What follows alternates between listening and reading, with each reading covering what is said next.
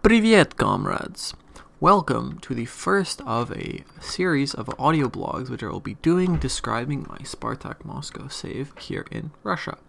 I'm ServalarianFM, based here in Toronto, the 0.01% of FM content creation, and I'm going to be running you through my second season with Spartak Moscow. So, before we get into everything, I'm going to want to run you through the transfer history. So, the 2019-2020 summer was a very, very busy time.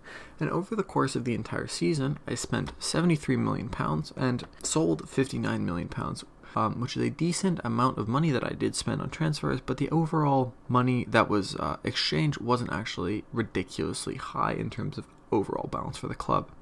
So, if I'm going to run you through my summer transfers, it was a lot of young Russian players. So I signed Vladimir Sokolov, who's a young Russian midfielder from Chertonovo for £850, Evgeny Mamayev from Khimki for £1,300, Evgeny Chesnikov from Fakel for £850, Valery Kuznetsov from Spartak Nalchik for £1,900, Konstantin Kukushkin from Metallurg Lipetsk for £6,000, and then moving into the bigger signings, I signed Josip Ilicic from Atalanta, who, spoiler alert, was an absolute flop, but I also am going to attest that to his player traits, as well as the overall striker issue being somewhat there over the course of this season.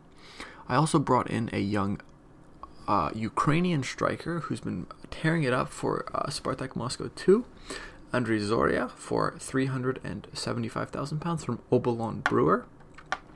He's very quick and he's got very good finishing as well as heading ability, and he's a very, very good striker for the future potentially. I also signed transfer listed Marco Piaka from Juventus, who I think was an absolute coup for signing him for only £9.5 million as of right now. He's valued at $17.5 million, and he's been putting in an absolute shift. Over the course of the season, he put in only 5 goals and 3 assists, but ultimately, over the course of 28 games, he was a very, very, very good player on the left and the right side. I also brought in Daniel Filip Duda from Dubnička and Damir Horvat from Olympia. So both of these were defenders, but didn't really work out for the club, and I've actually sold them right now. Moving into the January transfers, which actually no, I will move into the January transfers after I go through the overall first half of the season, which is what I'm going to run you through now. So, for the first half of the season, we did a small tour of China, playing 3 games against Shanghai SIPG, Wuhan, and Guangzhou, winning the first one and drawing the next 2, as well as going to Burnley, Monaco, Spartak Kerch, and playing a home game against Liverpool before the Super Cup game against CSKA Moscow.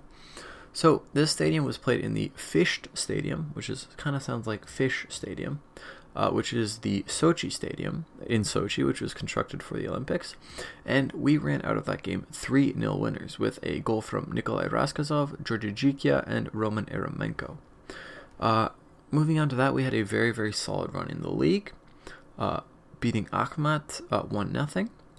Then playing Zenit at home with a 0-0 draw, as well as a game away against CSKA where we drew 0-0.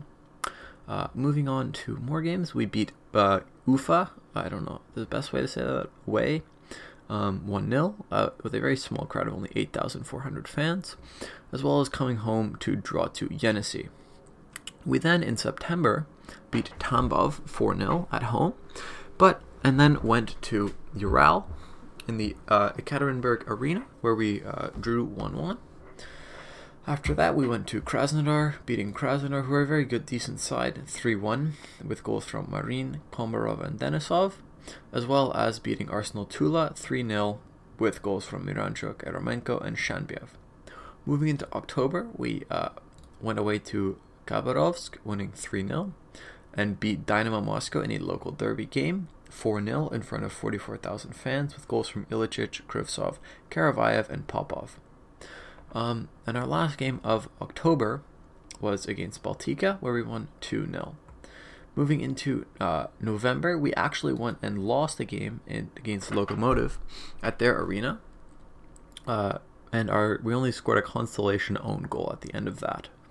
Then we went home to Akhmat, winning 1-0, and going away to Rostov, winning 3-0, and finally going away to rivals Zenit, where we won 1-0 at the St. Petersburg Stadium.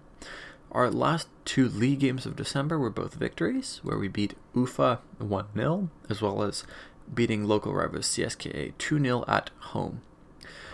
And then I'm going to run you again through the actual cups, or the singular cup, which is the Kubok Rossi, which was very successful this season. So the first round, which was actually the 5th round that we played, was against Shinnik, who are quite a small team, where we beat 5-0 away. Moving into the 6th round, we beat Rostov 2-1, and then the quarterfinal first leg, we beat Akhmat 1-0 at home, and then went away all the way down to where they're located, which is in facilities, which is in Grozny, very far away, where we ran out 2-0 winner, or 1-0 winners there. Moving into the semi-final, we beat Zenit 2-0 at home, and then went away to the St. Petersburg Stadium, where we drew 1-1. And then finally, for the final of the game, which was played at the Kazan Arena, a 45,000-seater stadium, which is used by Ruben Kazan, we won 3-1 against Krasnodar. So, the way the Kubok Rossi works is quite weird. You actually get the entire bracket drawn. It's not like it's the FA Cup where they draw each round separately. It's drawn in a very tree-based format, so it's very similar to, for example, some American sports tournaments where the entire bracket is already shaped up for when you begin. And then I'm going to go into the Champions League. So we actually got quite a tough group, again, or not that tough of a group, but we got Atletico Madrid, Red Bull Salzburg, Milan, and Milan as our 3 teams. So ultimately, it was a pretty decent group, but I felt pretty confident going into it, considering Atletico are very, very good, obviously, but we're as good or a little bit worse than teams such as Milan and Red Bull Salzburg. So our first game in the Champions League was at home to Atletico, where we conceded 2 late goals in the 86th minute and the 95th minute to go out losers, which was quite irritating. And then we went away to Austria, where we drew 2-2 with Salzburg, and then went away to the magnificent San Siro, where we drew 0-0. Going into November, into the last 3 games, we took Milan back to the Otkriti Arena, where we won 2-0 with goals from Jukia and Eremenko. And then went away to Atletico, where we had a nice 1-1 draw, as well as a 2-1 victory at home against Red Bull Salzburg. This, in turn, allowed us to qualify second in the group with 9 points from 6 games, 1 point behind Atletico, which we would have actually finished ahead of them if we had won that last game and not bottled it at the end. So with this game, we got drawn against Borussia Dortmund, who are a very, very good side, and we got thrashed 4-0 at home in front of 41,000 fans, and then went away to Signal Iduna Park, where we drew 2-2, which was unsuccessful ultimately in allowing us to go through the first knockout round. So it was quite annoying, considering the season before we had gone on a pretty big Europa League run, which I would have liked to have done, but I'm content with how we actually finished, qualifying from our Champions League group in 2nd place, but losing out to Dortmund was quite irritating. So I'm going to then go back to the actual league and go run you through the fixtures during the second half of the season, considering in Russia there's a big break over January and February due to the weather. But before that, I'm going to run you through the January transfers, but also before that, I'm going to run you through the actual outs, because I forgot to do that. So over the summer, we sold Mevlia, who I had signed last season for 2.8 million to Cardiff, which made us a decent amount of money. And we sold Luis Adriano, who is our hero from last season, for £10 million to Porto, because he was not of Eastern European ethnicity. And since then, he has flopped significantly and is now at Fluminense. We also loaned out quite a few players, and ultimately, unfortunately as well, we had to sell the wonderful Roman Zobnin to Atletico, who actually played against us, as I've just described, in the Champions League group, for his release clause of 13.5 million. Zobnin's amazing, as he was a very, very, very good ball-winning midfielder with amazing mentals. He's also a model professional, and but was only 13.5 million. And in your save, I'd highly recommend looking to bring him in as a very good center midfield option. So we didn't really make all too many sales, aside from Vyacheslav Zhviryov as well, to Porto for 2 million up front, as well as 50% of next sale. And we also, unfortunately, and moving into the January window in terms of our outs, Atletico signed another one of our players, who is Georgi Gikia, for his release clause of 27 million. So they've actually poached 2 players in one season, as well as selling Evelyn Popov to Guingamp in France for 1.5 million pounds. Moving into the ins over the January period, we signed Andrzej Pajakovski, I think I'm saying that right, from Arka in Poland, for 800,000 pounds up front, as well as, which would rise to 2.8 million over time if he makes 50 appearances and scores 50 goals, 1 million pounds for each. Our next signing is by far, I think, the best signing we've made this save, is the wonder kid and incredible Czech winger Marek Prazak. So he was signed from Spartak Praha for 3.5 million pounds up front, which would rise to 10.5 million including add-ons. So running you through Prazak, he's incredibly rapid as a winger with very, very good crossing ability and technique. And he's been absolutely incredible. So in his first season with us, over the course of the season, he would make 14 appearances, averaging a 7.35 rating, scoring 6 goals, and getting 4 assists with 2 Player of the Match awards. He would also average 2 dribbles per game, and in total had 23 fouls against him. So he was really, really good in the league and in the cup, which is, again, where he mostly played. And ultimately averaged a 7.35 rating, which is really, really, really good. Our next signing was Armin Jurlek from Partizan, who is 250,000 pounds, who has just really sat in the second squad. He's been very, very good for them. As well as Filip Maksimovic from Radnički 1923. He's a young Serbian striker who is very quick, again, with very good dribbling, finishing technique, teamwork. As a very, very good striker who's been flirting in and out of the first team in the 3rd season that I've been playing. And he's definitely got the ability to starting games. I also signed Marco Rog, who was transfer listed from Napoli for 6 million pounds. Right now he's valued at 15 million, and he's been quite good as a rotational center mid option. The next big signing was Dusan Tasic. Sounds very much similar to Dusan Tadic, but this is another Serbian striker signed from Dinamo Vranje in Serbia, costing me 750,000 pounds, but I've gone and sold him to Benfica as he's been a bit whiny and hasn't really developed all too well. Our second last signing was Zlatan Sehovic, another signing from Partizan, who would cost me 1.2 million pounds. He's a very, very good left back, and he's got a lot of potential, and he's looking like the long-term replacement for captain Dmitry Kombarov. And the last signing, which was signed on February 27th, the very last signing of the save, or the transfer window, was Patrik Schick, who was signed from Roma for 35 million pounds, rising to 45 million with clauses. And he's a very, very, very good striker. Again, 15 dribbling, 14 finishing, 16 first touch, 17 technique, 15 composure, 16 flair, 15 off the ball, 15 acceleration, agility, balance, jumping reach, pace, as well as 16 strength. And very good traits for a complete forward, which is what he's playing at.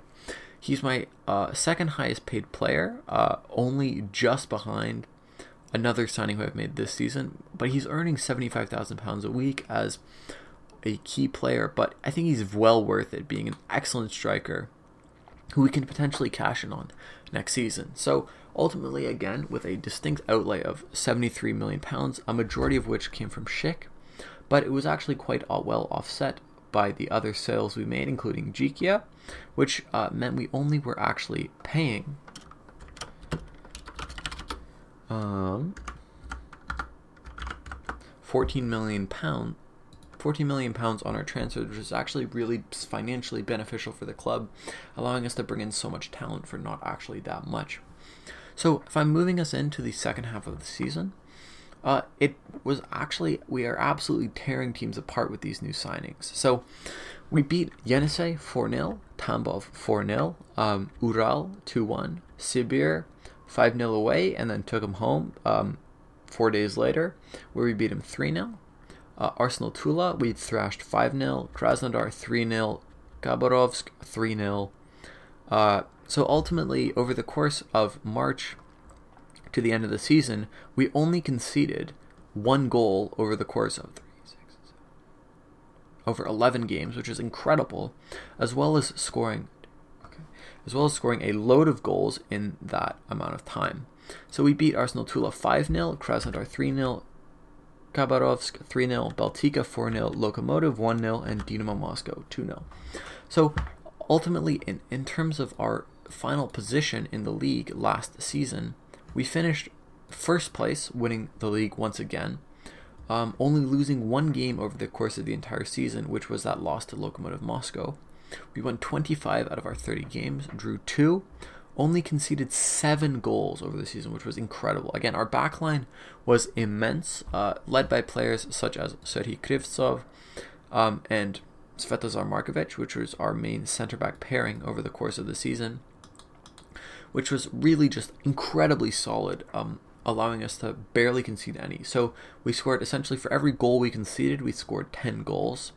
And we finished the season on 79 points, 9 points ahead of second place Lokomotiv, and far ahead of third place Zenit, who scored with 65 points, and then another distinct gap of 9 points to fourth place Spartak Moscow with 56, and then Krasnodar and Akhmat with 52 respectively, moving down to Baltika. So the 4 teams who were relegated were Rostov, Sibir, Khabarovsk, and Baltika, which essentially is pretty surprising as to how dominant we were. In our first season, again, we conceded 10 goals, but we only scored 49. We've had a very, very solid defense, which is, I think, something that is incredible about Spartak, is our very, very, very solid defense compared to other teams in the league. Second place last season, which was CSKA Moscow, conceded 24 goals. And second place this season was Lokomotiv, who conceded 27. So we're barely conceding goals, but we're also scoring a large amount. We were second in terms of goals scored, with Lokomotiv scoring 75. But we've been scoring lots, but not conceding any, which is, again, as the old saying goes, defense wins championships, which is very popular in North America. And it shows, as we barely conceded any goals, going on that 11-game unbeaten run where we only conceded 1 goal. And before that, before the Lokomotiv game, we had gone 4 games before the break where we didn't concede a goal either. So over 15 games or 16 games, we only conceded 1 goal before our loss to Lokomotiv, which is an incredible statement for the team. So ultimately, the team has been performing really well, and I think my 4-1-4-1 tactic, which I've been constantly adjusting and looking for help from the community, has really, really performed. Schick, again, was on fire when we signed him, scoring 5 goals. Yeah, 5 goals, which isn't a crazy amount, but he scored 5 goals in 12 games, which is quite impressive, assisting 3, having 24 fouls against, and ultimately he had a very, very good performance in that first season for us. Another incredible performer was the signing from last season, Alexei Miranchuk, who played 32 games over the entire season, or 42 games over the entire season, scoring 10 goals, as well as assisting 6, and just being a really, really solid midfield option. Antonio Marin, again, was another one of those very good players, scoring... he scored 11 goals over the course of the entire season, with 33 appearances, with 4 assists, and averaging 1.89 dribbles per game, as well as having 44 fouls against him, averaging a 7.18 rating. Marko Piaka, again, was a very, very good signing for the half of the season he played, with 28 appearances, with 5 goals, 3 assists, averaging 1.56 dribbles per game with an average rating of 6.95, which isn't amazing because he kind of struggled in the cup, but over the league he averaged a 7.05. He was a very, very good player for us. And lastly, I want to highlight Sergei Krivtsov, who was just an absolute tank, averaging a 7.54 in the league, 7.32 overall, scoring 3 goals, popping up, and playing 38 games. He was just an immense player in the back line. And going to his center back partner, Svetozar Markovic. Markovic played 27 games, averaging a 7.57 in the league, 7.3 overall. So he was just an absolute tank. The younger Serbian center back, who's only 20, alongside the older Krivtsov, who is 29. They formed a really, really strong partnership in the back. So ultimately, over the course of the season, I'm really, really happy with the performance. And it, again, leads us into this next season, which is coming up, where we have another chance to do a very, very, very, very good performance and look to actually potentially have an unbeaten season. As well as our signings, we made a load of money from sponsors, and there's lots of potential signings we can make.